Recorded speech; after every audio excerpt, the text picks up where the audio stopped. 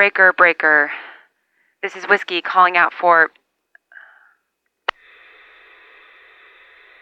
Well, I'm not sure, actually. I thought Birdie had started transmitting again, and even though things sounded a little different to me, I didn't think much of it. Thought maybe the signal was just getting weaker, except...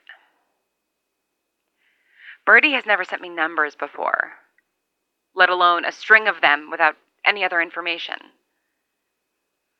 And listening to them over and over again, trying to understand what they mean, it's hard to deny that something is different. I thought I'd just gotten so good at translating Morse, but you, whoever you are, you're transmitting slower. I'm sure of it now. Which begs the question, how long have you been transmitting?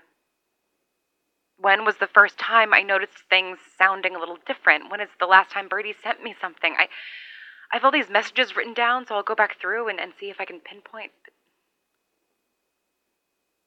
Okay, but first, 4640100052. Those were the numbers you sent through.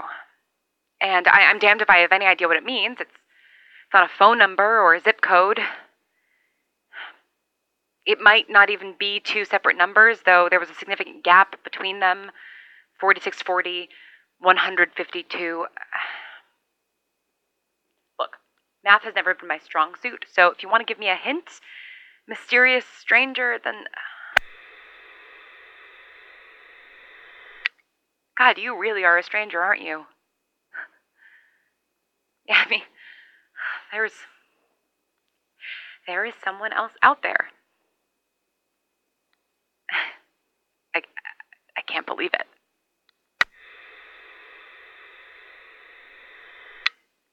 If this is Birdie, and you've just changed the style of your transmissions for some reason, please tell me.